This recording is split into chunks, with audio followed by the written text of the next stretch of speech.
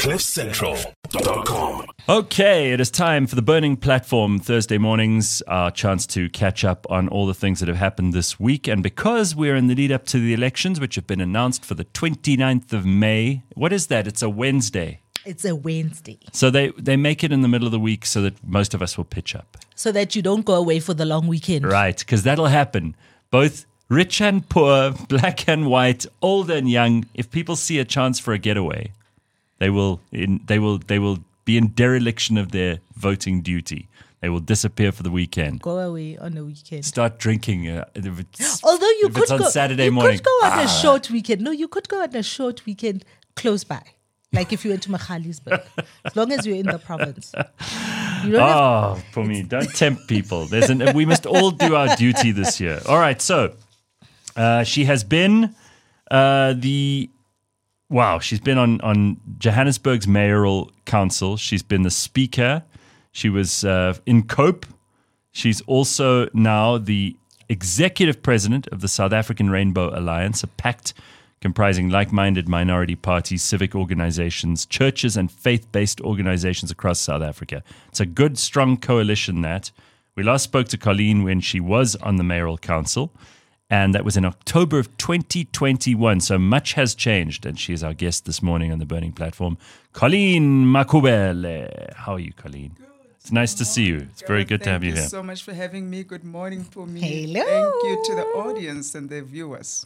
So first of all, I love the jumpsuit. That beats the hell out of all the other parties with their rubbishy little T-shirts. So Yes. nice job. Nice Thank job you there. so much, especially the yellow and the red ones. Beats them all, the blue ones. Yeah. We tried to go for fresh, appealing to young people, people that like do it. not vote so that they get interested. So shall we just start off with Sarah? I see your posters up all over the place. Mm-hmm. The South African Rainbow Alliance.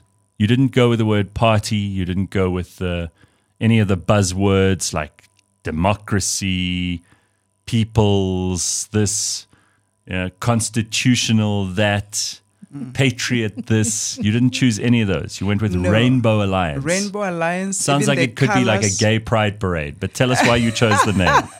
Rainbow is very significant because we are a non-racial party. We want to do away with any divisions. We've been sliced and divided as South Africans for too long, whether along the lines of religion or race, you name it. And poor, rich, we think it's time that we put away all of those categories and labels and come together in this rainbow that Madiba had a dream about and just rekindle and reclaim that.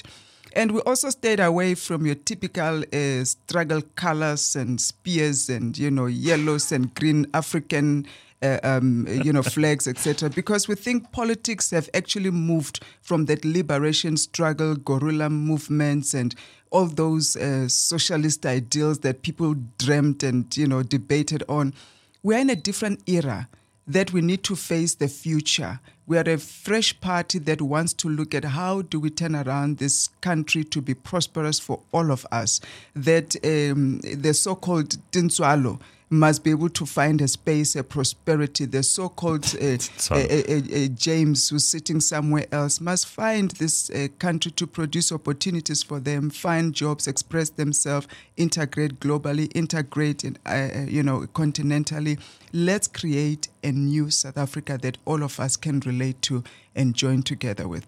Okay, so we'll move into the future in a minute with Sarah, and we'll find out exactly what you guys are going to stand for and what you care about and what you want to represent.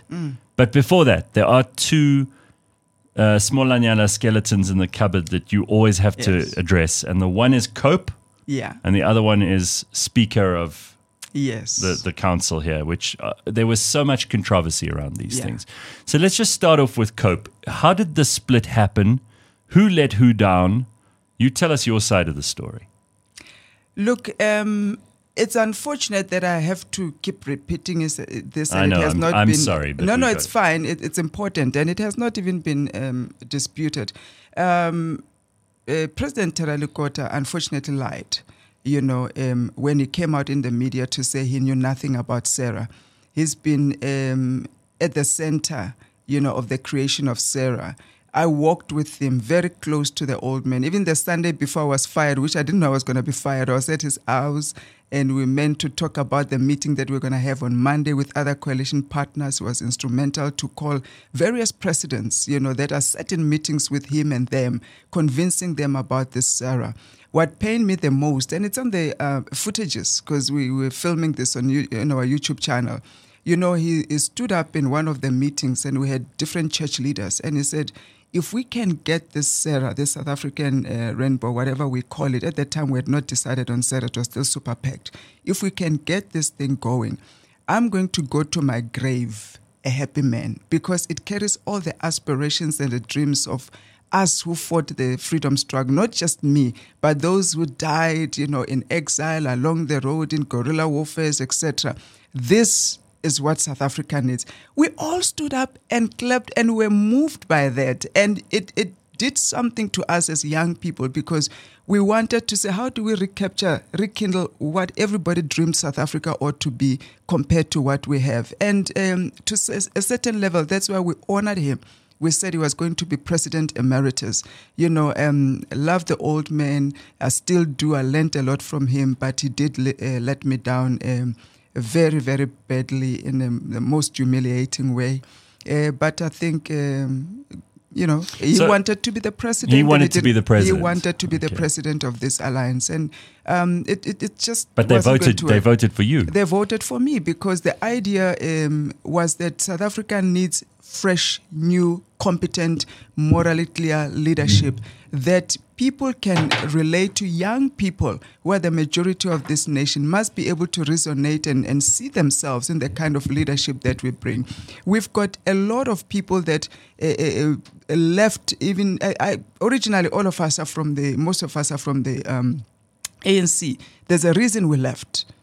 And we give credit to Mosiuoa Lekota. He was one of the first people to walk out and say, yes. Bantu Holomisa was the first. Yes. All those years ago. And now Mosiuoa Lekota. Walked. And for the same reasons that most of us have eventually walked out. And he was proven right in his assertion of what was coming, And all of us walked out because of that. And mainly because we just don't see a space for young, competent leaders, morally clear leaders in the ANC. It's not a party for that. And we give credit to what they have done for the country. I think their time is just finished. Without bashing them in all the issues, their time has just run out. Right, but then I'll say this because you don't have to, and you've been very clear about this. You've stuck to the same story, which is great. But I got to say, as someone who once voted for COPE, and who finds Mosiuoa Lekota to be a very smart, very charming, very dignified old man. It's what he is. And I don't like saying old man because I don't want to be ageist. But the reality is it does sound to me like he has a lot of fallouts with a lot of people. I mean, remember in COPE in the beginning it was Mbazima Shilowa. That fell out because the two of them were squabbling over leadership. Yeah. Ever since then, there have been more and more people who he's had problems. It wasn't Willie Madisha at one point was also a problem. They had a fallout. Eventually if you are getting the same kind of reaction from person after person after person, it might just be you.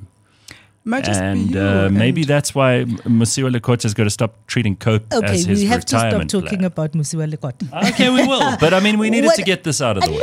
Well, look, I think that there are a number of other things that we can talk about with regard to, because when you started Sarah, it was an alliance of various compositions.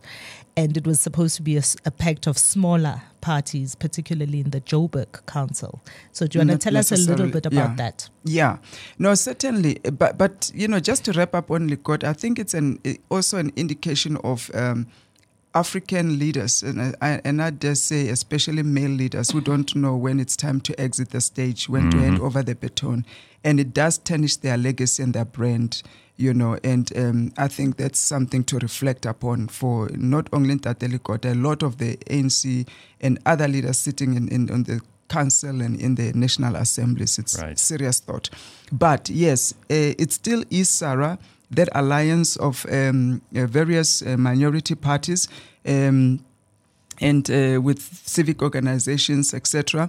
We've had parties that, in fact, at the start of this, we've spoken to almost all the parties that are represented in the National Assembly. So hence, it's not just the Joburg Council. We looked at the National Assembly because now we are dealing with province and national politics. It's no longer the local politics.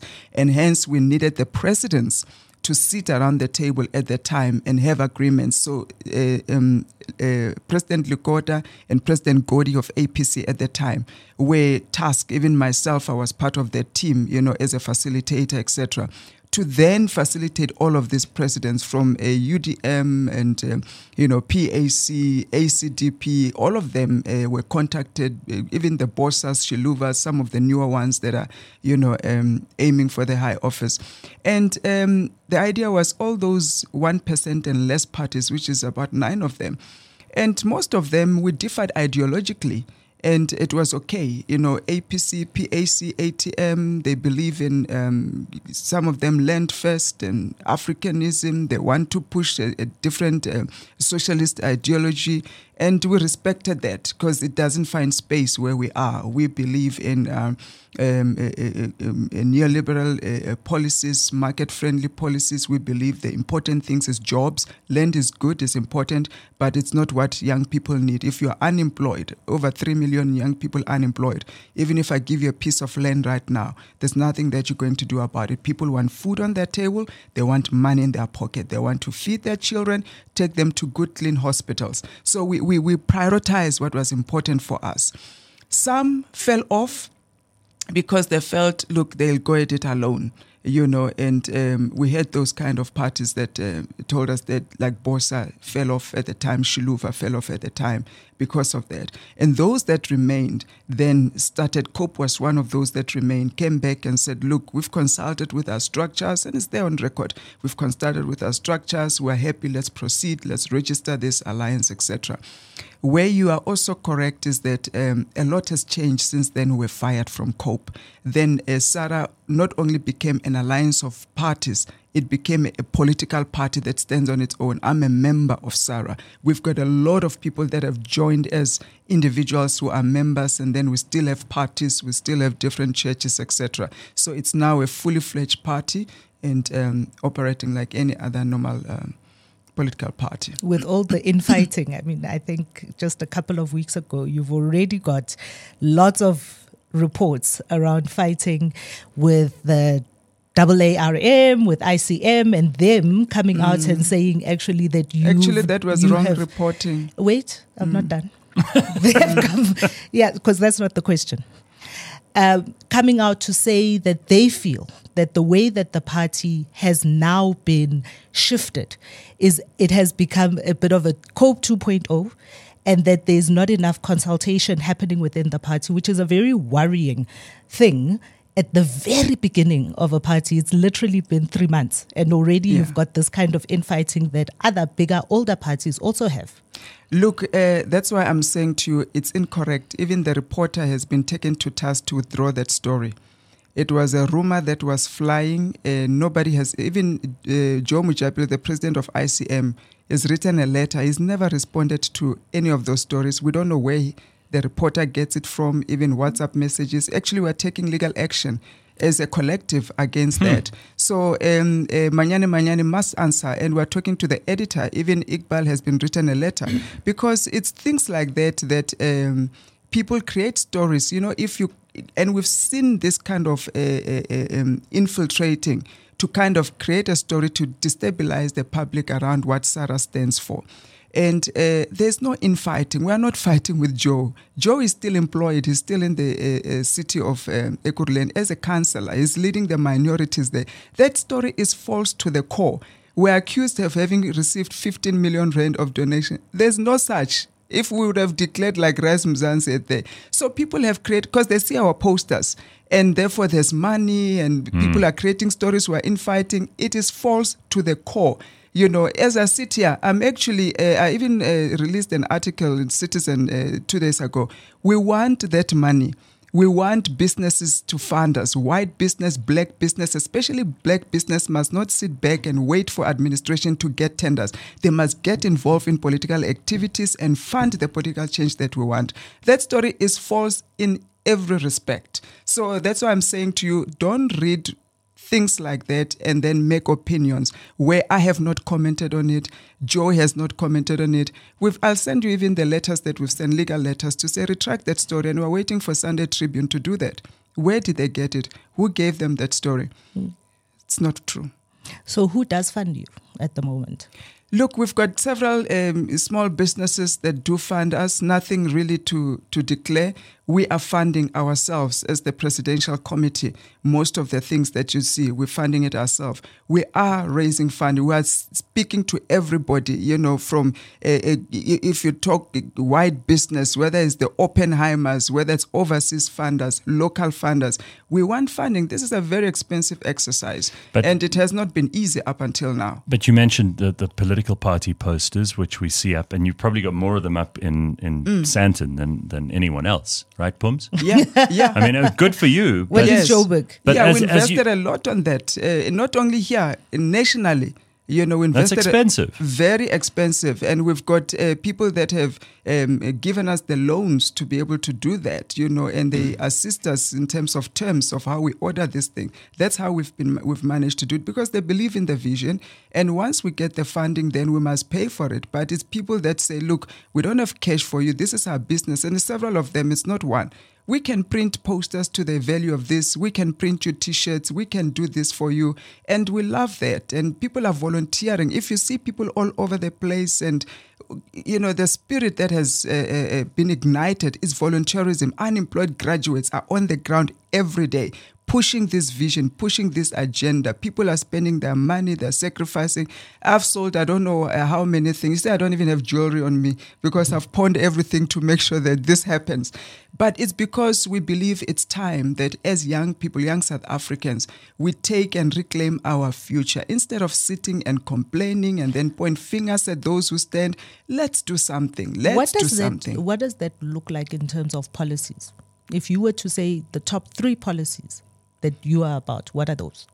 We have adopted the gear that President Mbeki had between 96 and 2007. We've repurposed it, obviously, because material conditions have changed with COVID. We no longer have PRASA. We no longer have Transnet. We no longer have ESCOM. Things have just, SAA, flies on bails as well. So it's so bad. But we've taken those policies that had worked, gear for growth. One of the key policies is market business-friendly policies that we are pushing. We don't believe in this agitation and pushing away business, white monopoly, and going into the socialist side. No, we need business to create jobs. And this private sector is the biggest creator of jobs. And we believe that we need to privatize some of the state-owned entities that are not working. There's no point to have a PRASA that is dilapidating. The country is running on 1 trillion rand debt. 1 billion rand we pay daily on this. So one of our key policies is how do we turn around this debt situation using the very same policies of gear that President Mbeki implemented so well so that we don't fall into the debt trap, right? And second, of course, is employment. Gear. E is for employment. How do we turn around the employment? One of the key things is job security, and we have to deal with the labor laws. Our policies is to review those labor laws, relax them, especially for SMMEs, for businesses that want to create employment. Accountable, morally clear, competent, merit leadership. We don't compromise on that. What we did, and we'll get to the city of Joburg, what we did with the city of Joburg with all those incompetent mayors, I'll talk to it. It cannot happen in national, it cannot happen in province. We have killed cities because of that. Look at from our president down to the cabinet. You can hardly point to anyone competent enough to do that job. The policy of redistribution. We do believe that there are those that deserve grants. They need to get grants, and proper grants, not 350. If our policies cannot create employment for you, we're going to give you the basic income grant. And a doctor cannot queue for 350 rands. It's an insult. We have to be able to give proper grants. Unemployed single men is one of the areas that we are targeting. And we've seen the highest suicide rate is around unemployed, especially black men, and the highest unemployed employment is amongst them because policies are favoring me and you. We're black women. We get most of the opportunities. We get ahead. They are sitting depressed. They can't get opportunities. Some of them are raising children. They're dependent on their mothers, their grandmothers to raise children. Why are we not looking after those children as a nation? So those are some of the policies that we are putting our top 4. That's okay. So you've laid that out quite well. I mean, I see you say that you want to increase basic income, increase SASSA grants. You want to lower the debt. You care about unemployed single men in particular, which I think is interesting. Nobody else has really spoken about them much. I mean, we talk about unemployed youth in general, right? Because unemployment is a widespread problem, Sure. So, and I wonder how that actually pans out. There are more women than men registered to vote. So I wonder if it's just as much of an interesting topic for them. Look, not registered to vote. I would argue to say there are more women eligible to vote. No, registered. Yeah, I'm talking about IEC statistics. More men than women. Yeah, more men. I agree with you. More women than men. Yeah, registered to vote. IEC statistic. That's okay.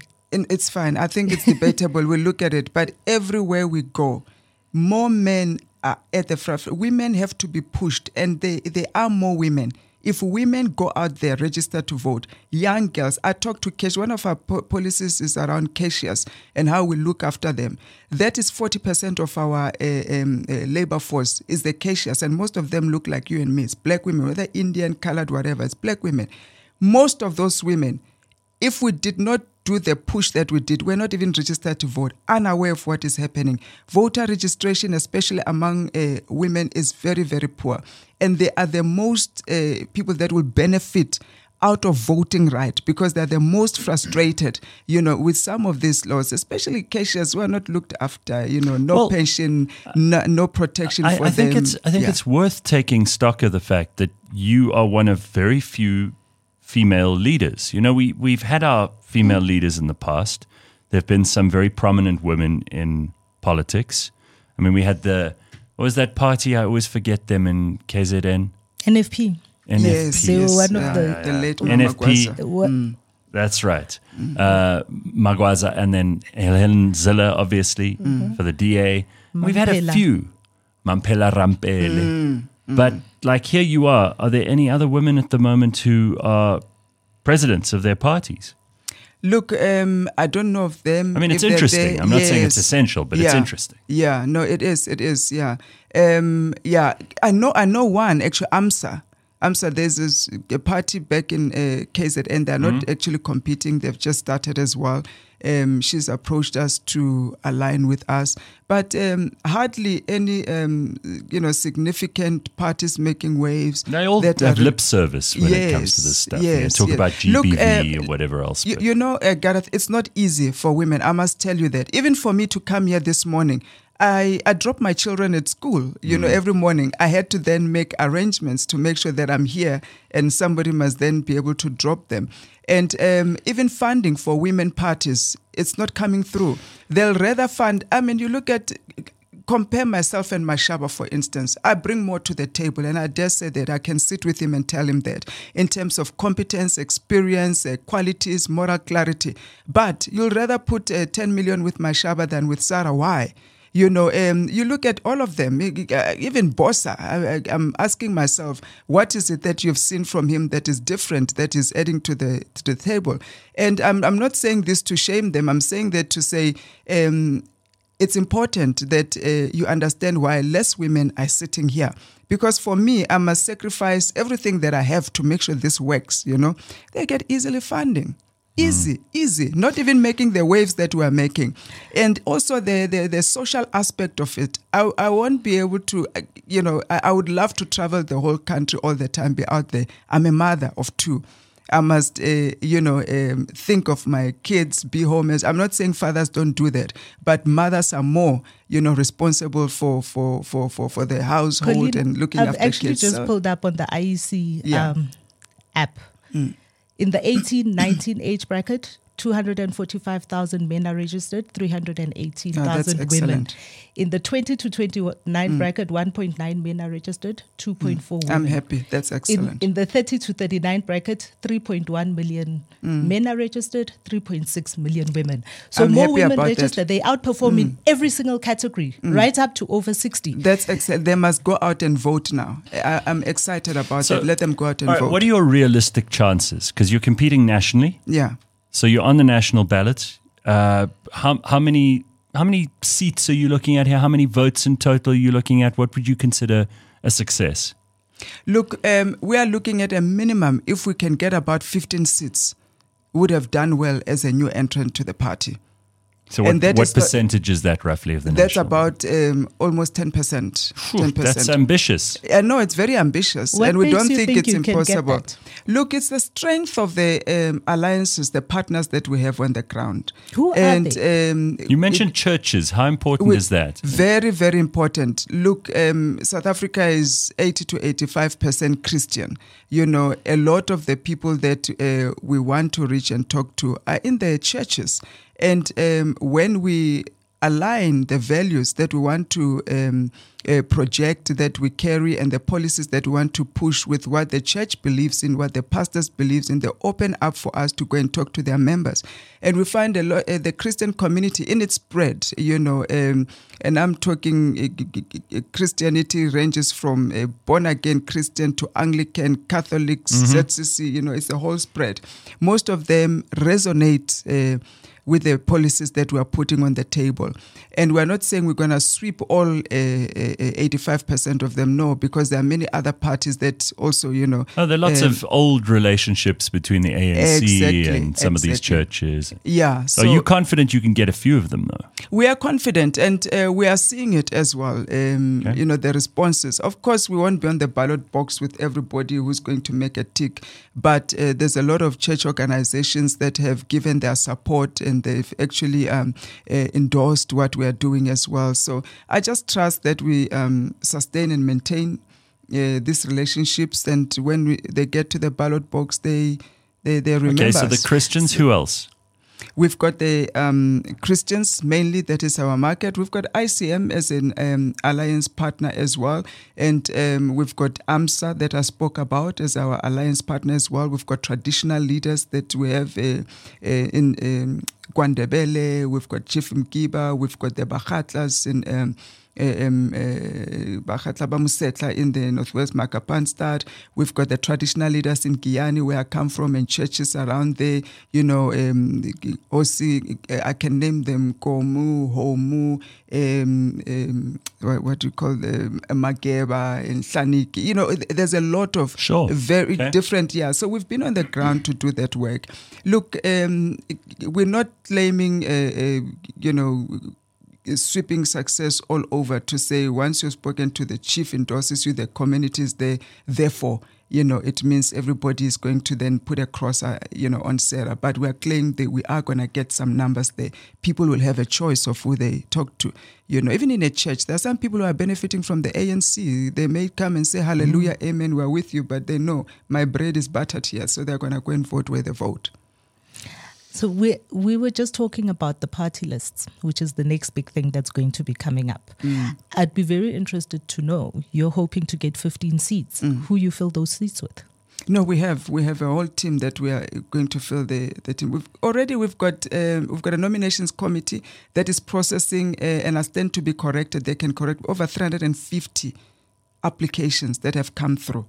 350 applications, and these are professionals, these are unemployed graduates, these are social activists, these are people that are community leaders. You know, some may not have the educational qualifications, but they are community leaders that are verified. So it's a task that is huge for the team that are looking at the list. So once that is finalized, and it cuts across national, provincial, and all the different provinces. I think before name recognition is a very important thing when it comes to any kind of branding, any kind of purchasing decision, any kind of voting decision. Before the local general election, I don't think anybody would have heard the name Colleen Makhubele.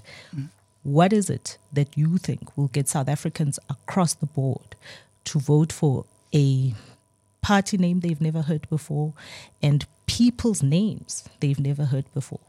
What is it that will get them to vote for you?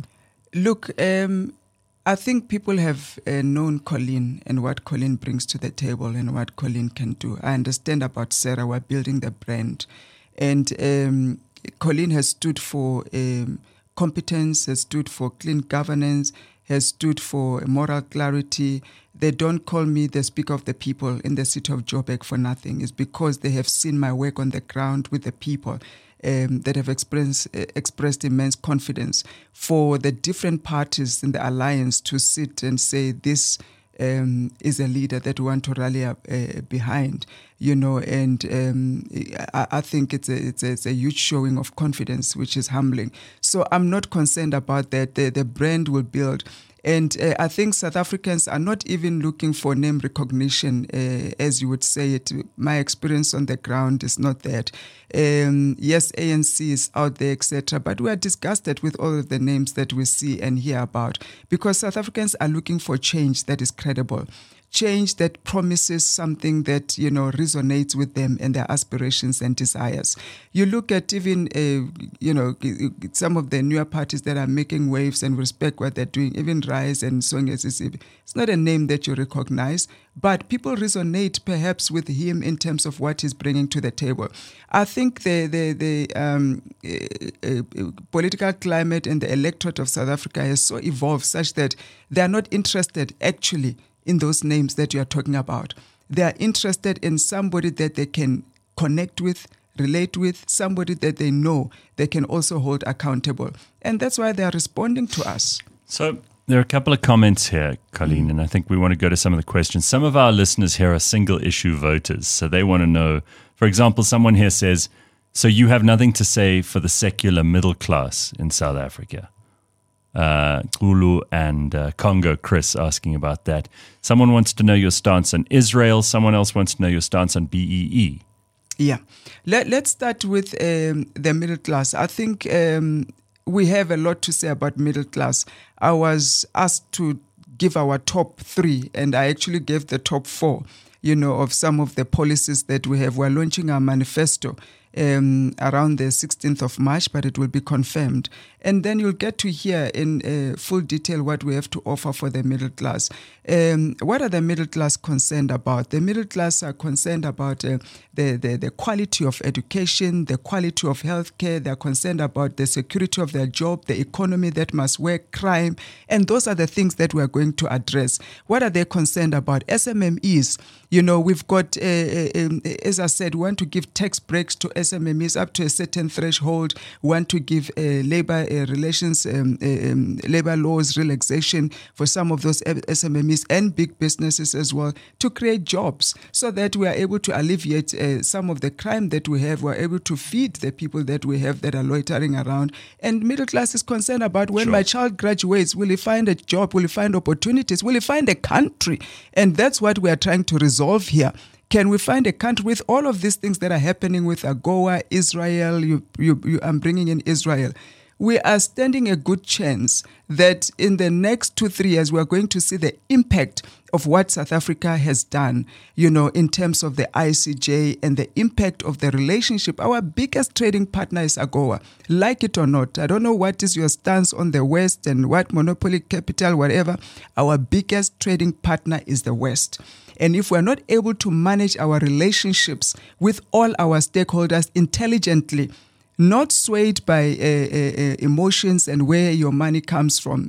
You must be able to be a leader that is sober when you deal with issues. And what we did with the ICJ, I'm not in a support of it, but I do condemn killing and violence. Hamas killing. Israel retaliated in a manner that also went extreme. But there was a reason why they retaliated. If we're going to take anyone to ICJ, let's take Hamas as well. Why are we condoning terrorism? We are for peace. We want all the communities to be treated equally. We don't support the singular stance of South Africa in dealing with one country and one country alone. We need everybody to find peace. We need to work with everyone, including the West. Let's not agitate people that are bringing a lot of value also into the country. We respect China. We respect Russia. If they bring value, we want to work with them. Okay, so and that's BEE? Look, BEE in its current form is not working. It has created inequalities. BEE has created a huge inequality between the senior cadres and senior officials of the ANC and our 18 to 20 million South Africans.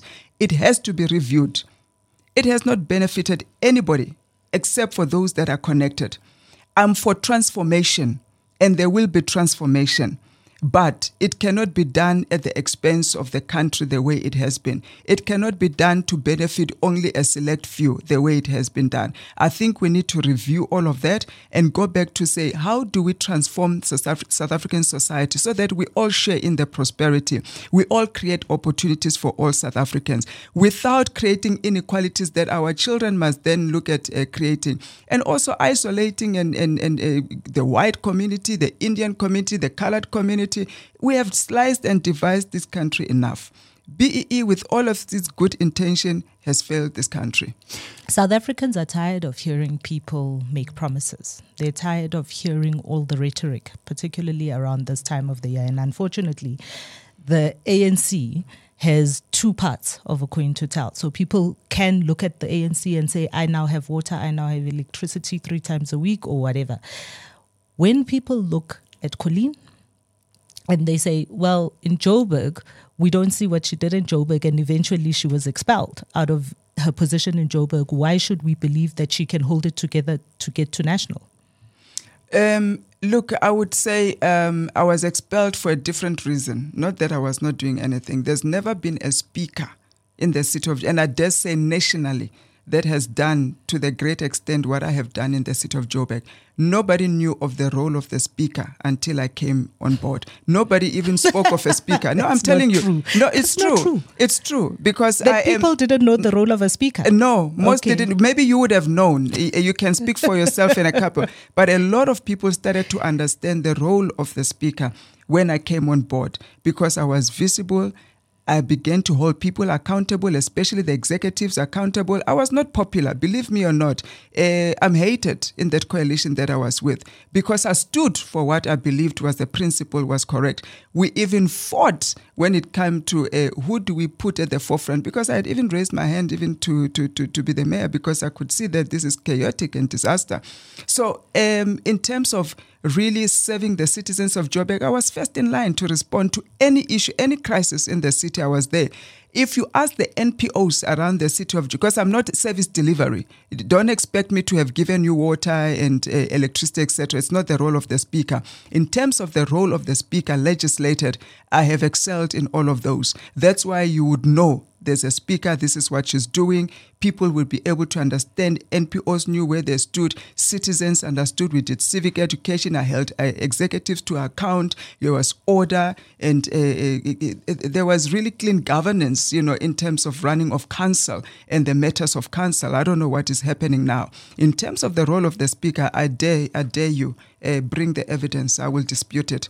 And I've done a lot. I was not expelled because I was not doing a good job. I was expelled by COPE for the reasons that I alluded to earlier. So that cannot be correct. So the two areas that I'm really interested in, which you've highlighted, which I don't hear any of the other parties really talking about, and you've already hinted at one with the traditional leaders. We'll get to that in a second, because I do think it's an interesting part of South Africa that we need to pay attention to.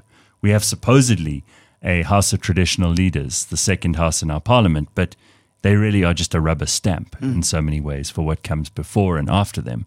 But the other area that you talk about is the informal economy, which I think is an important and interesting thing in South Africa. We have no idea. We had the budget speech yesterday, and, we talk about big business and big corporations, and we even talk about SMMEs, small businesses. But what we don't pay any attention to is the cash economy, the township economy, the informal economy, which is a huge part of South Africa and provides probably a lot more employment than the official records would suggest. Yes. So let's start with the informal economy, and then I want to hear your thoughts on traditional leaders, because you've got some ideas there as well. Yeah. Look, we're very clear that we want to protect and grow the informal economy. You said it right, because it's the biggest job creator at the moment, and it will be. And if we don't assist the informal economy, not only to create jobs for foreigners in this country, that's where we have lost it, and we're going to continue to lose it. We need to work with them, assist them, grow them, so that they are able to create jobs for locals.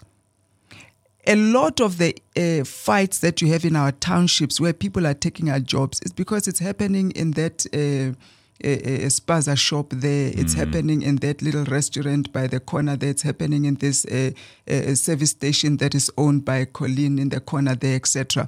And if we're able to say, and it comes back to the labor laws, that's why we need to review these labor laws. The mistake that South Africa has made is to be run by unions to the detriment of the country, to be run by the likes of SACP, the Communist Party, to the detriment of the country. Because most of these labor laws that are unsustainable, that nobody can be able to uphold, etc., especially if you are in the informal sector, they run to employ foreigners so that they don't have to comply with them. Mm-hmm. They don't have to be able to, and then obviously that's bad for the foreigners and it's bad for us. I'll rather you give a South African that job that pays 1.5. They have food on their table.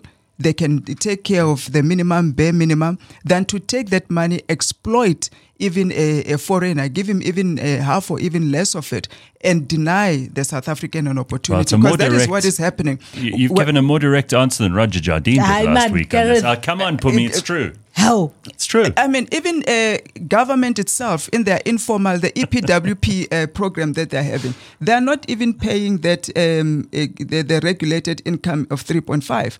You look at it, they're paying those people way less. Right. Why are they forcing every other person to pay that minimum salary when they can't even do it in the informal sector? I think if we really want to kill unemployment, we must do that. And one of the key things that we're proposing as well is the 24-hour economy. 24-hour economy. What is that? The level where South Africa is, and especially these affluent metros, your KZN, your Durban, your Joburg, etc., we should be operating like your London, your Tokyo, your Japan, your New York, etc. That 24-hour economy. I can come out of work 7 o'clock, still go to Sandton 9 o'clock, still go to a ShopRite Checkers anywhere, Cresta or somewhere in Guyana, and buy. And that will have unemployment immediately, because already you're creating 3-hour shifts in a day. We as South Africans, vibrant as this economy is, the global economy and the biggest in Africa, by 7 o'clock, Gareth, you and I are at home watching TV, we're watching Generations or Yizo or soccer. All of us become unproductive. That's also an issue of safety and security, and you haven't spoken about that yet. You are going to deal with crime in that manner. You know why crime thrives? Because it's dark. After 7 is the conducive time. We've given time to crime, etc. When police are working 24/7, everybody, security is working 24/7. We are at work 24/7. The economy is generating 24/7. There's no time where somebody's going to be lurking in the dark trying to create crime, because transportation is working 24/7. It's suddenly safer even for you to walk around because it's happening. It's busy. You see, yes, we're going to have crime fighting. We've got policies that will deal with that. We'll put your cameras, whatever, but the fact that you don't have room to create this crime, you have to be very, very creative.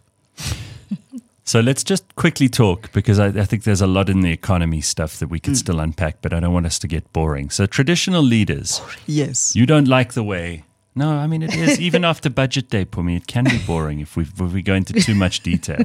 And Colleen has answered every question. I don't want to... some of the comments have also said they didn't know about you before, but they're impressed with what you're saying. And of course, there are also critics.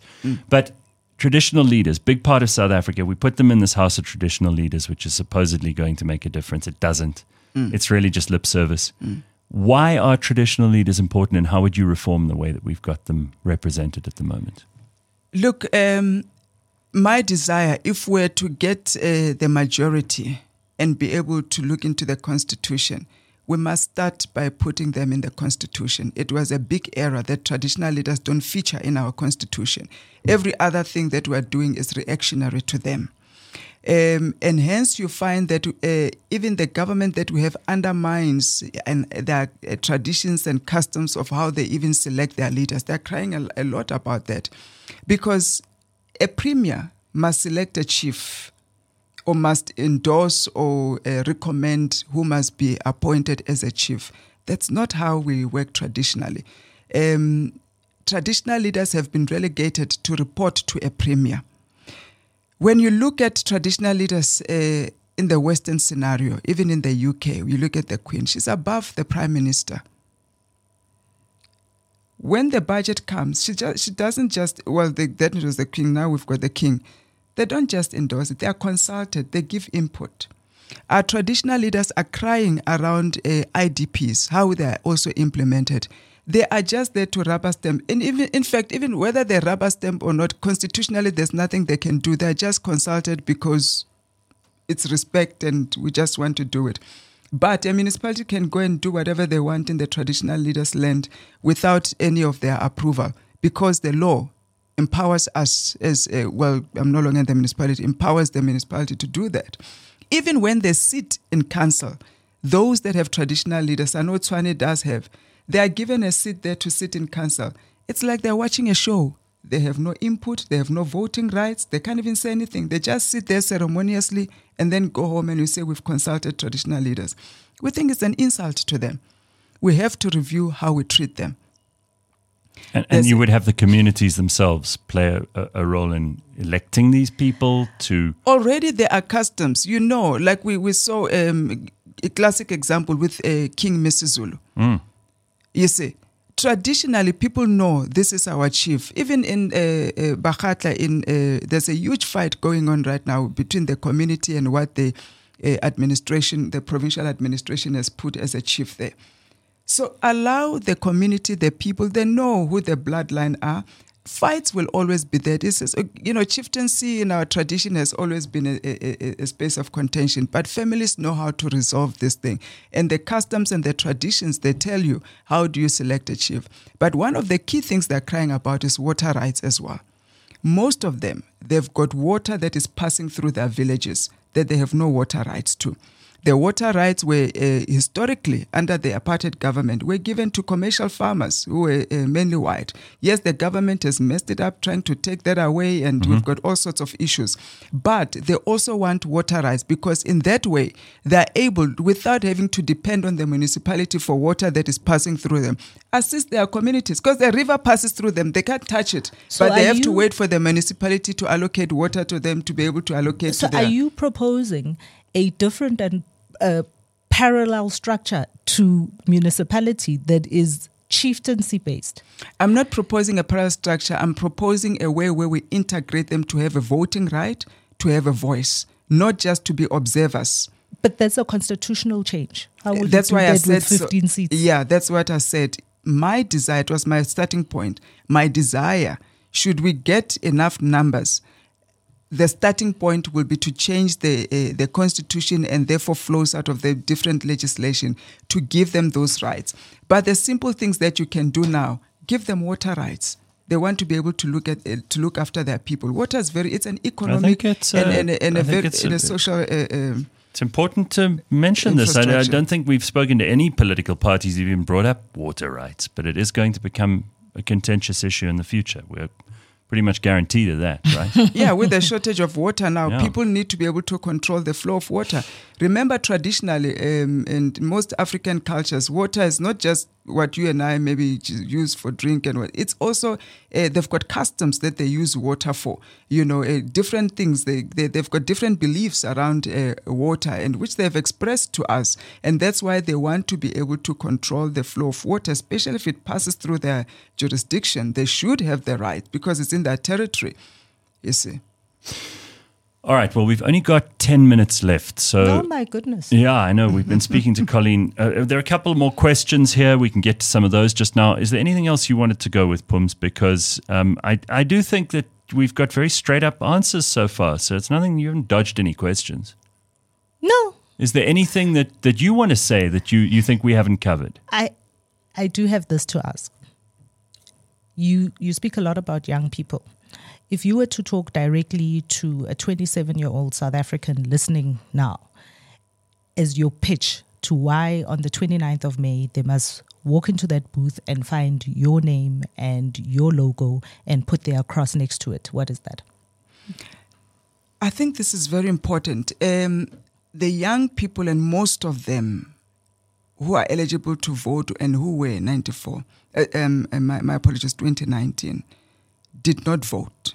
The government that we are sitting with is a government that was chosen by your mothers, your fathers, your aunties, your grandmothers.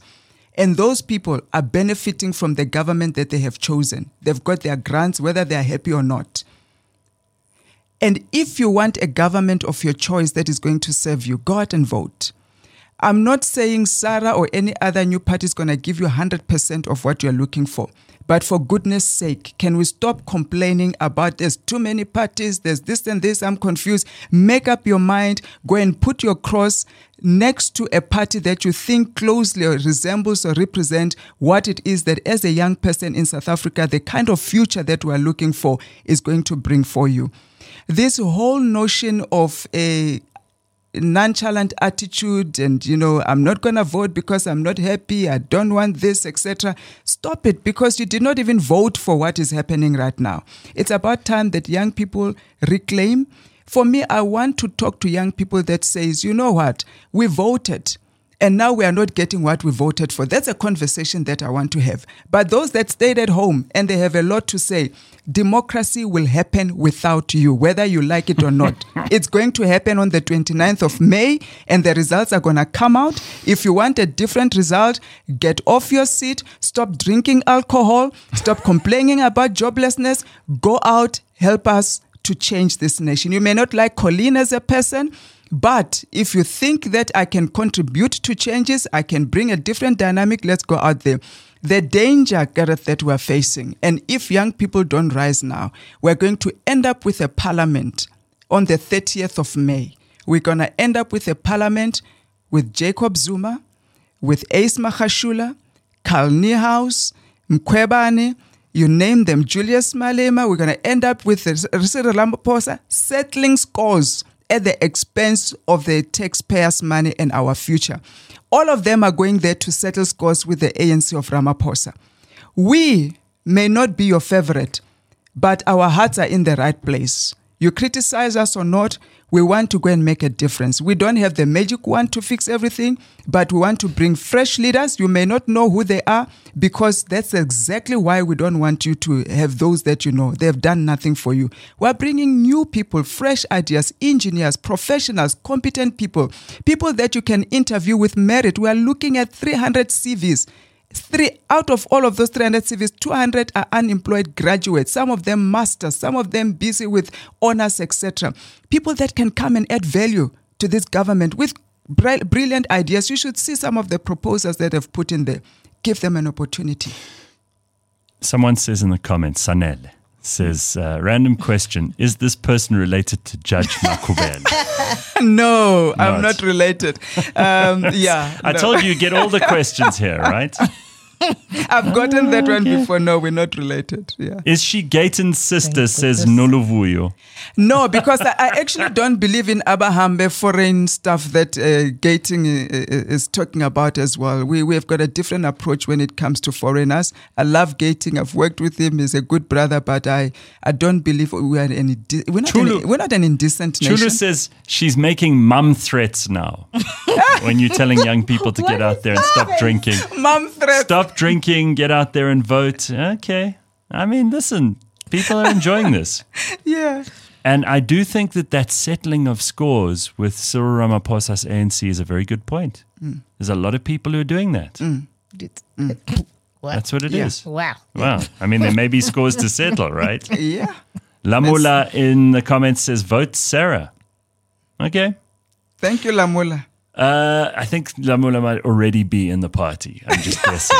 I'm just guessing. I've never seen Lamula in the comment. Have you ever seen Lamula in the comment section? He's a plant. Lamula, you've given yourself away. Lamula is a plant. You see this? Any comments from you on, Lamula, you on made yesterday's budget with Godongwana? Anything you want to throw in Look, there? you can't even comment on anything. A budget that is running on a deficit, it's not even worth commenting on. It's not worth the paper that it's written on. I think if we don't sort out the debt issue, we are running a huge risk. If South Africa doesn't sort out its trade relationship with its important partners, we are running a serious risk. That budget is just going to blow in our face. So that's all I have to say about that. Azalea says you're amazing. There are people quoting scripture there in There are the people comments. Amen. says, Amen. Fear of the Lord. We bring God back to schools, to the communities. And I want you guys, Christians, let's bring God back. And let's stop fighting Israel. Let's stop fighting anybody. So a lot of people will be asking, because some of the things you say may overlap with some of the other parties and what they're doing. Why didn't you join a Kenneth Meshwe, a DA, a Herman Mashaba? You decided to go on your own. Yeah, I did, because there are several factors. DA, I don't believe they are fully representative. I've worked with the DA and I've found they have a lot of work to do in becoming non-racial in practice. And they've agitated a lot of senior black leaders that have gone out of the window. And the fact that they have put on the table still resonates with me, having seen the DA. Why I didn't join Mashaba, I just think he's too arrogant. He's missed an opportunity. It was a party that I would have joined. I don't think Action SA has lived up to the promise that we thought it will live up to. And I love a lot of people that I've worked with within Action SA, Michael Beaumont, etc. And I wish them well. I think we'll join forces. I would love to work with them in a coalition, but to join them under Mashaba, I don't think so. Why didn't I join? Who's the third one? Achang. Sorry, not There's Achang. no Achang. I mean, Kenneth Meshwe. Especially because of ACDP. the Christian stance. ACDP, yes, yeah. That's an important question. I never really thought about it. Why we didn't join ACDP? I can think about it. We can maybe form a coalition. I have nothing against ACDP. And the multi-party charter, I mean, would you talk to them? Oh, yes, I would talk to them, because I think we align in terms of our policies. We may differ in implementation here and there, but we are very, very much aligned in ideologically, etc. They may not like me. I don't think I'm their favorite because of what happened in the city of Joburg. Helen Zille is still holding on to that. She was suing me, by the way. Oh, yeah? Yeah, the case is there ongoing. What's she suing you for? 200,000 rand for calling her a racist. I don't think I was the only person in history. I mean, I just borrowed from some of the phrases that were already on the internet, and we've demonstrated that. So but I have a lot of respect for her and what she's done with the DA and what they're doing. But and like I said, ideologically we align. We don't align with most of what the ANC is going, the direction they're going. And so Snaye says here, we need strict people to run this country. I love her strict tone when she answered that question from Pumi. What did they say? Strict mum vibes. Mum vibes. Right. Strict mum. There we go. Strict mum. I'm a mother of 2 boys, so I know how to deal with you all, especially these men. I'm telling. That's why in council there was no disorder in council. And we have to have that strict management. That's why the leadership in our country is so poor. Cyril cannot even call the cabinet to order. All the. Would you trim some of the cabinet?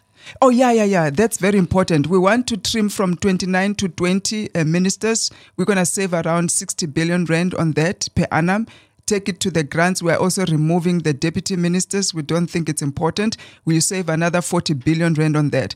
If a minister cannot perform their job effectively on their own, they are not fit to be there. We don't need deputy ministers. I've worked with these people. There's nothing that they are doing in there. It was just cadre deployment. Let's No, get it's in Minister. the Constitution. It's constitutional. So Look. they have that role because it's in the Constitution.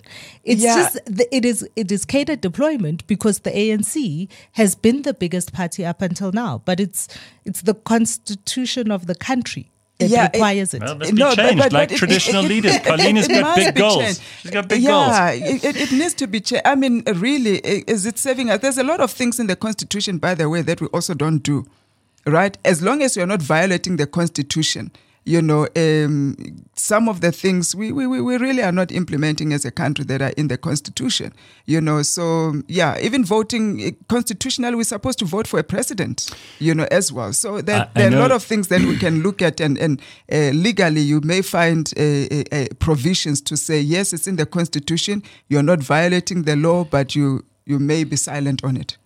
So Canthan is in the comments this morning because he isn't here in person, and he says, good to have a politician who understands basic economics.